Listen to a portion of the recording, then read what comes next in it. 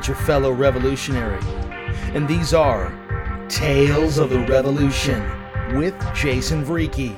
Storytelling with a purpose, to magnify the real Jesus of Nazareth by sharing revolutionary tales among all people.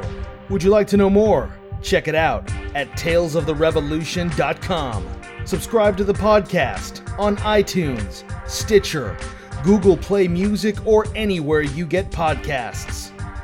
This episode is another installment of a long-term series on deception.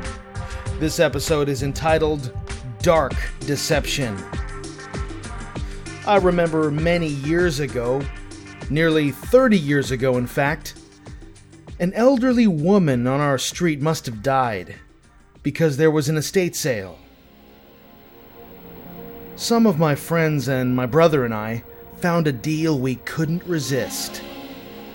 The men who were running this estate sale were selling a Ouija board for $1. It was perfect. That's how much I had. This Ouija board was creepy. All the different images on it, the unusual script it used for the letters and numbers. It was like nothing I had ever seen before. And I wish I hadn't. We all swore we weren't moving the indicator, and we were telling the truth, and yet it moved. One friend couldn't take it anymore. He took his hands away. We were young and didn't understand much, but this friend wore a face of true fright and terror. I don't remember contacting any spirits that day, nor do I remember any messages manifested by using the board. Sometime later, we used the board again. An older kid from the neighborhood was with us. And as we used this board, he would say things like, "If you're here, make the wind blow." And we would keenly look outside, peeking around the drapes, and we would see the swaying of trees, and it gave us eyes as wide as saucers. We were already creeped out from the first time we used the board, and I remember that the friend who had pulled his hands away from the board began to say to us, "You know, if you break the board apart, you'll find a pentagram inside, a big red one. And if you try to burn it in a fire, the flame will get huge." After this second use, we had had enough. I remember waiting for the trash man, and when he came, I made sure to stuff the board into the garbage just as it was being taken away, and I watched it get thrown into the truck, and then the truck was gone, and so was the board. That night, when I went to bed, something was stiff and cold under my pillow. It was the Ouija board. Just kidding. The trash man took it away, remember? But if I could be serious for a moment. After these events with the Ouija board, a handful of close friends would later testify of the strange goings-on and entities that they would encounter at our house. They would often speak of the times that they saw the ghost. My father even looked up the records on our house, but there was no evidence that anyone had ever died while living there, and we had been the longest residents of the house. Weird. Strange even. Concerning the phenomenon of ghosts or apparitions or whatever you want to call it, I do not believe that people are seeing disembodied humans. There is truly a spiritual realm, and it is actually more real than the physical state in which we live. There are dark forces out there. And with that, let us meet our guest storyteller. Dr. Gregory Reed is a retired private investigator with over 20 years' experience as a contract criminal justice trainer on occult crimes and crimes against children. He has a unique perspective when it comes to the abuses of the dark arts and the occult. This is because he himself was a victim of evil satanic rituals at a young age. You can find out more about it in his book, Nobody's Angel. Dr. Reed is the author of 11 books in all, including the recently released War of the Ages, a complete scriptural guide to confronting and defeating Satan's kingdom. To tell his story, and to give some instruction on what we can do to combat the enemy, here's Dr. Gregory Reed. Well, I grew up in Southern California, and my dad was a police officer. My mom was a stay-at-home mom. Sometimes she worked as a nurse. But I grew up in a very dark area of Southern California, and it was just at a time when parents trusted people, and nothing bad ever really happened. And I got pulled into a group of people who were practicing black magic, and also a group of pedophiles and child pornographers. And they started to use me in their different functions and their different groups, and it eventually culminated in just some really horrible stuff that happened, including watching a friend of mine that was murdered in an occult ritual. And that was somewhere around the age of 8 or 9. I haven't really put an exact date on it yet, but it completely fragmented me in terms of just being able to function. I became a totally different kid. My parents were totally shocked because I went from being a good kid to a rebel and just a horrible kid. And I didn't care about anything. I locked myself in my room. I started to practice the occult deeply. I mean, from the time about 8 or 9 years old, I started to dabble in things like Ouija boards and astrology and astral projection. And by the time I reached 15, I was pretty much ready to kill myself. I was so deep in the occult, and I couldn't get out. I didn't think there was any way out. I'd studied every religion in the world there was. I didn't find answers in anything. And I was convinced that God, if there was a God, that God could never love me because I was such an evil child. I was drinking myself to death. And through a series of 2 or 3 incidences where I got picked up hitchhiking by Christians, I ended up at a prayer meeting where the first time I heard about the real Jesus. And I had a friend with me, and he actually got saved, and I did not, because I still was convinced that I was evil. And so but there was something in me that was just breaking. And it's a long story, but just to kind of shorten it, I finally came to a place where somebody had given me a copy of The Cross and the Switchblade by David Wilkerson.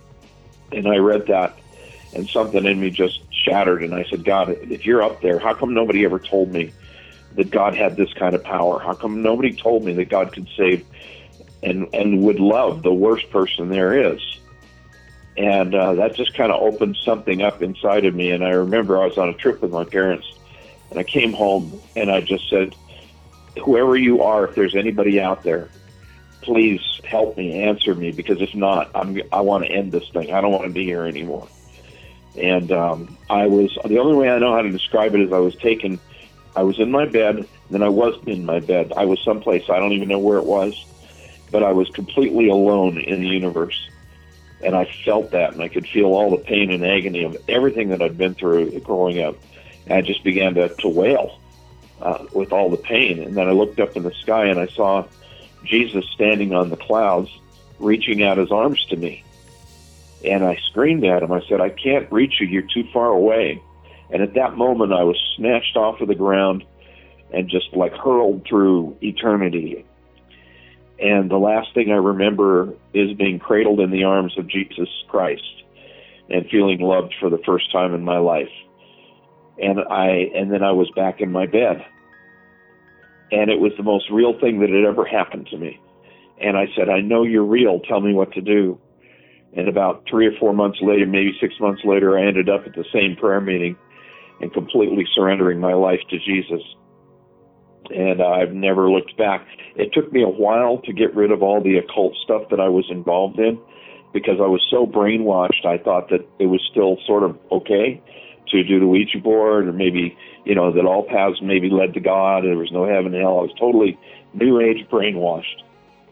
And because of the man who led the Bible study at the house I got saved at, he challenged me on those things, that what I believed was a lie. And so it caused me, first of all, to get very angry and to walk away for a while. But then it caused me to challenge the things that I had grown up believing and that I'd learned through all these occult New Age books. And I realized the whole thing was a lie, that everything that I had learned was a lie. And I decided I would dedicate myself to the Word of God and believe every word of it. I burned every single thing that I had related to the occult, and then I never turned back. It was 15 years later that I actually, God called me to ministry almost 2 years after that. And then I actually got into ministry when I was 20. It wasn't until I was 30, and I'd had to put a lot of stuff together. I'd really had a lot of healing that needed to happen from my childhood. But when I was about 30, then God said it's time to go public with all this. And so I began to share my testimony with some groups that were trying to stop satanic crime at the time, back in the 80s. And next thing you know, I was being asked to come and do training for law enforcement. And that ended up in almost 30 years of doing actual law enforcement training. Now, in your time in law enforcement training, did you see a lot of this New Age and occult, of these types of crimes being taken place in the United States? Yeah, from about 86 to about 92 or 3, it was some police officers were calling it an epidemic of crimes related to Satanism and the occult. And I had 2 file cabinets full of cases that I was either involved in or had been made privy to all across the United States. We're talking about murders, suicides, church burnings, child molestation, you name it, that had some sort of connection either to people practicing Satanism or black magic or the occult in some form. Now, are you still involved in any of that today?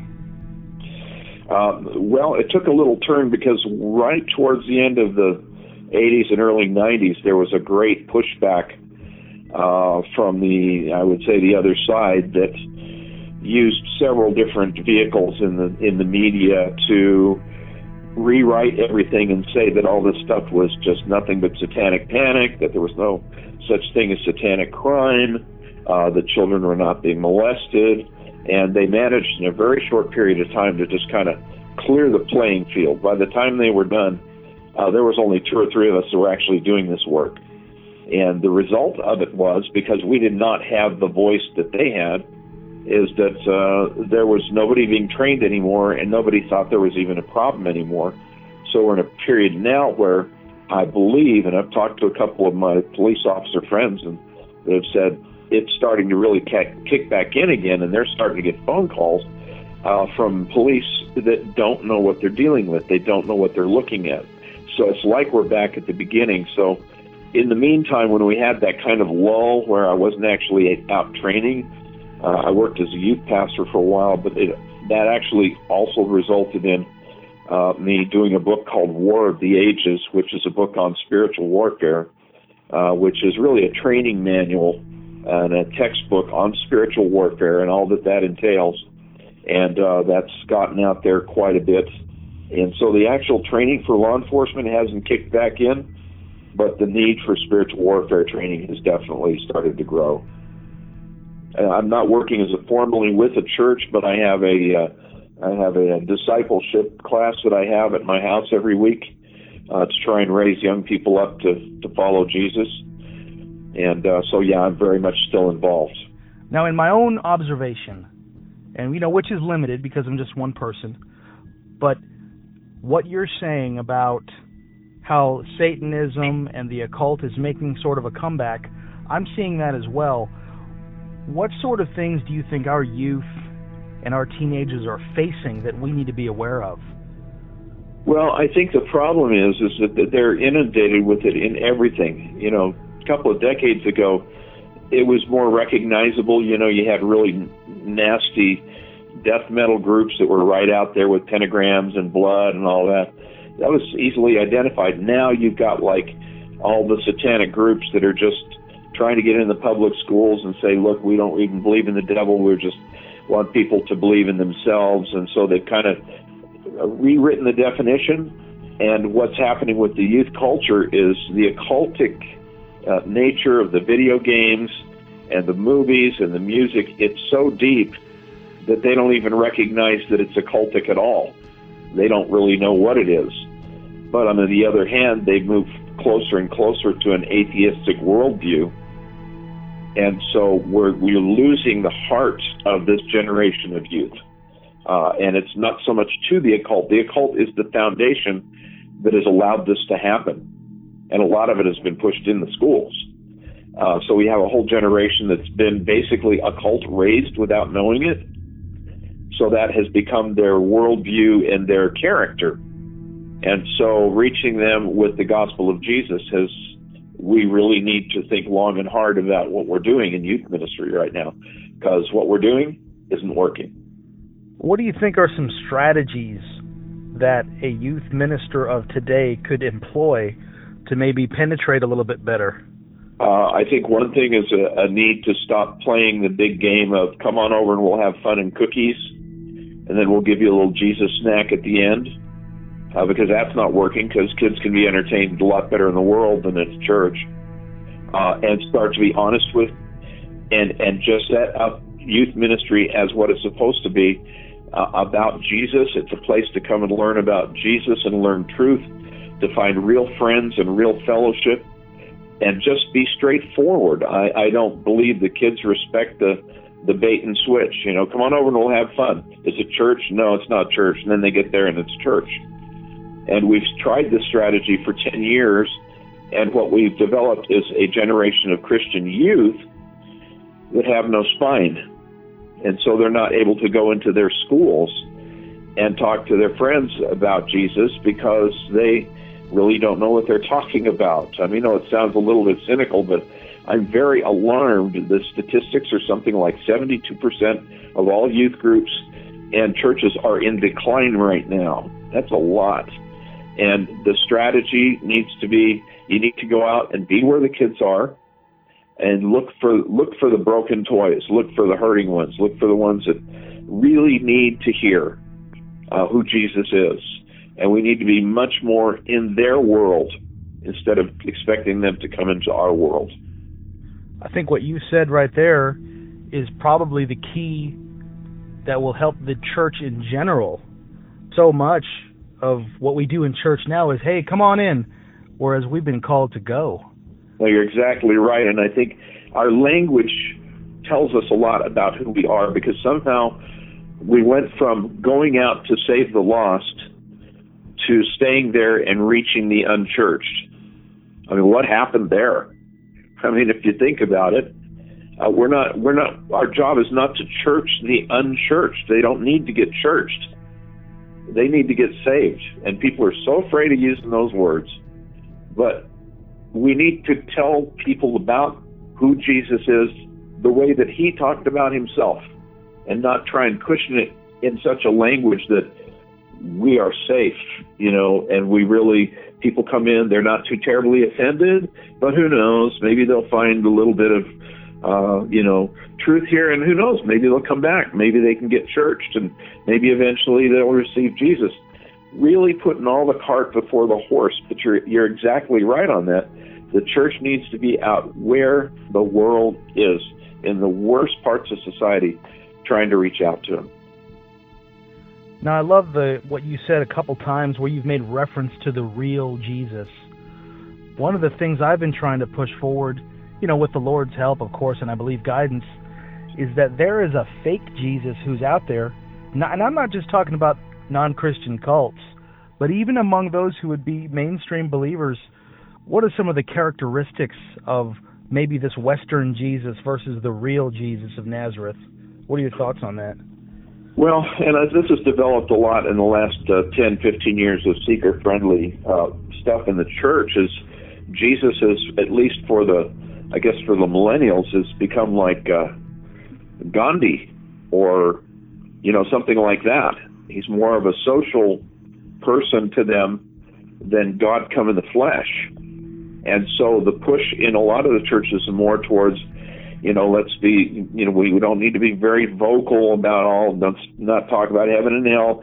Jesus loves people. Let's go love them. And that's true. Jesus does love people, and we do need to love them. And that they want us to go out and let's take care of the poor. And we do need to take care of the poor. But that's not all we need to do. And so I think the Jesus that's being presented is more of a social savior and a nice role model than who he really is, who had the boldness because of who he was to say, he that believes shall be saved, and he that does not believe shall be damned. I mean, that's pretty stout words. And so I think the further we get away from the Jesus of the Bible and make him sort of a social hero like Che Guevara or something, the less we're going to get close to the real Jesus, who can only be found in his word. I mean, that's where we know who the real Jesus is. So I'm not surprised that the same people who are moving Jesus towards a more social portrait also are trying to move people away from the word of God. Just as one of the sons of one of the major church leaders said just recently, he told hundreds of pastors, he said, you need to get the spotlight off of the Bible. Well, if we do that, we're going to get the fake Jesus, and believe me, he's coming. Oh, absolutely. One thing I wanted to talk about, and I figured you'd probably have some pretty good insight, is I think it was Matthew 24.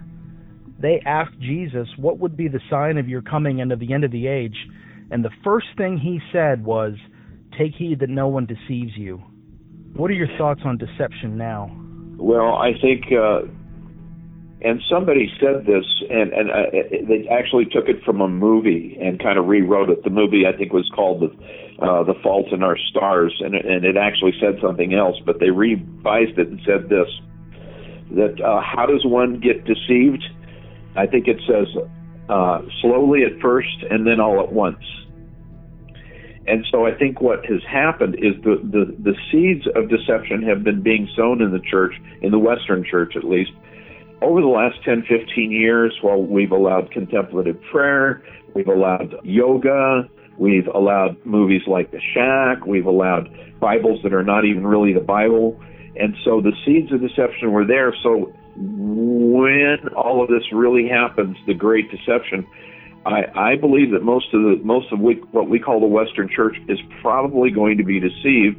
And if Jesus put that in, and I'm glad you pointed it out, take heed that no one deceives you, then when he goes on and says, if possible, even the elect will be deceived, he's not talking about a little thing. He's talking about a last day phenomenon in which truly the way will be narrow and few will be there they that find it.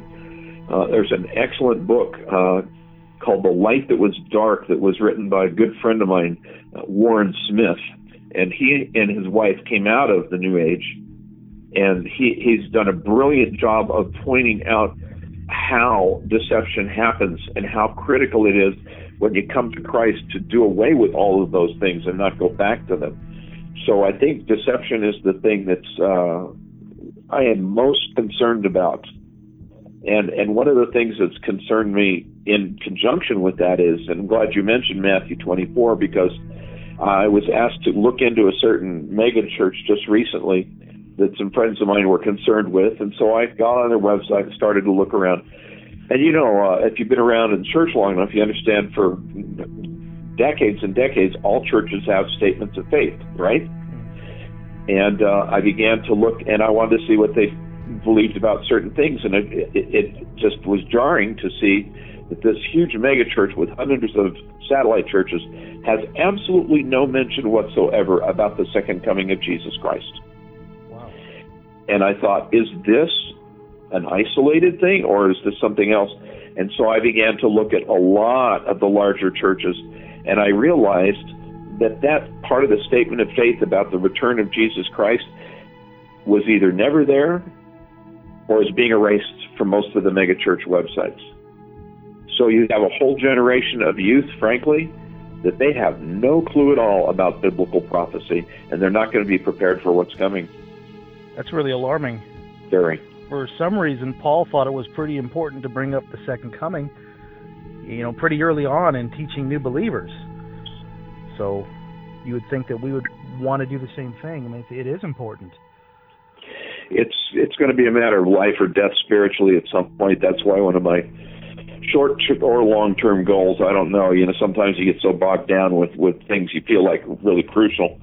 But my heart's desire is to write a very short book on biblical prophecy that's short enough that kids will read it so that they can at least have a basic understanding of what it is they're looking at out there. Yeah.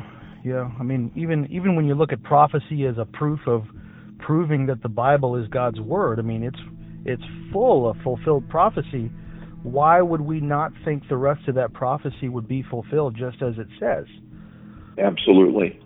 But this is crucial, too, to Matthew 24, and I don't think I fully understood this until recently, because, when you grow up understanding biblical prophecy, or thinking you do, there are certain angles, because back in the day when I got saved, you had all these nutcases out there claiming to be Jesus. And so that's how we interpret it when it said, "Many shall come in my name saying I am the Christ, and shall deceive many." But now that we're in this, what they call the New Age, or the Age of Aquarius, whatever, one of the most popular teachers within that movie is that Jesus was a Christ, just like you are a Christ, and we are all Christs. So when Jesus said, "Many shall come in my name saying, I am Christ," I'm seeing not so much little one or two people, but an entire body of people believing that they are Christ, and they will deceive many. Absolutely. I mean, you and I have probably both seen some of those videos of people who would purport that, well, Jesus actually is not divine, he was a teacher, but you and I are divine. And the irony of it is that in a lot of these non-Christian cults, they want to say everyone gets to be God except Jesus. Right. That's a good point. Yeah. When he is God himself. Well, that's the backwards thinking of deception, isn't it? Yeah. Yeah, I just want to encourage anybody that's listening to this, just please pray for this generation of youth. They could be or will be our last line of defense before Jesus comes back. And right now, we're not reaching them, and we're losing them, and we need to turn it around. We need to get a body of people that understand how crucial it is. I think about, some things in Great Britain where, because they didn't hear the alarm, now some of the greatest churches of England's history are now bars and discotheques and mosques, and I see our future in that unless we get enough people that say, you know what, if we don't reach this generation, then we've lost everything that we've worked for spiritually, and that they're willing to, not everybody can work with you, but everybody can pray, and we need to pray hard that God will raise up men and women of God that are going to go out there and reach this generation with the power of God and the love of God. We really do need to see another Jesus revolution happen before Jesus returns. And so I just want to encourage everybody to pray for that. Amen. Amen. We don't understand the power of prayer. We don't know how great it can be because God is the one who's doing the work. I thought about how it's such a high percentage of kids who grow up in the church, how once they're off at college for like 6 months, I think it's something like 70% of them lose their faith never to return. Have you heard about that? Yeah, I have. And that's a pretty accurate statistic, and that's a very scary thing. But it tells me that we have been treating youth ministry as professional babysitting for too long. If you're going to have youth group, you need to make it a war room. You need to make it a boot camp, or they won't survive college. That's just a plain fact. Dr. Gregory Reed, thank you. We appreciate your contribution to the program. Learn more about him at gregoryreed.com. I'll include a link in the show notes.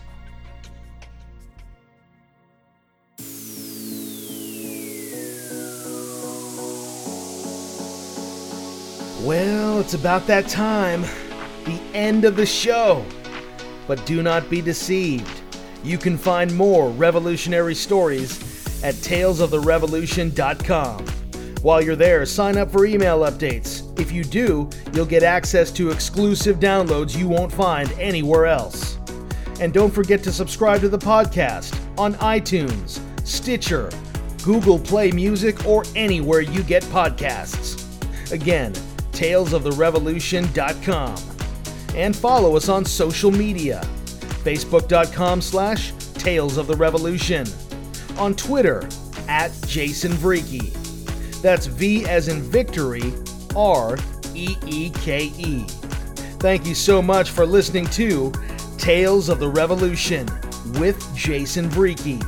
You've been listening to the 19th episode entitled Dark Deception. Until next time, do not be deceived by darkness, but overcome it with light. And introduce somebody to the real Jesus of Nazareth as you live the revolution.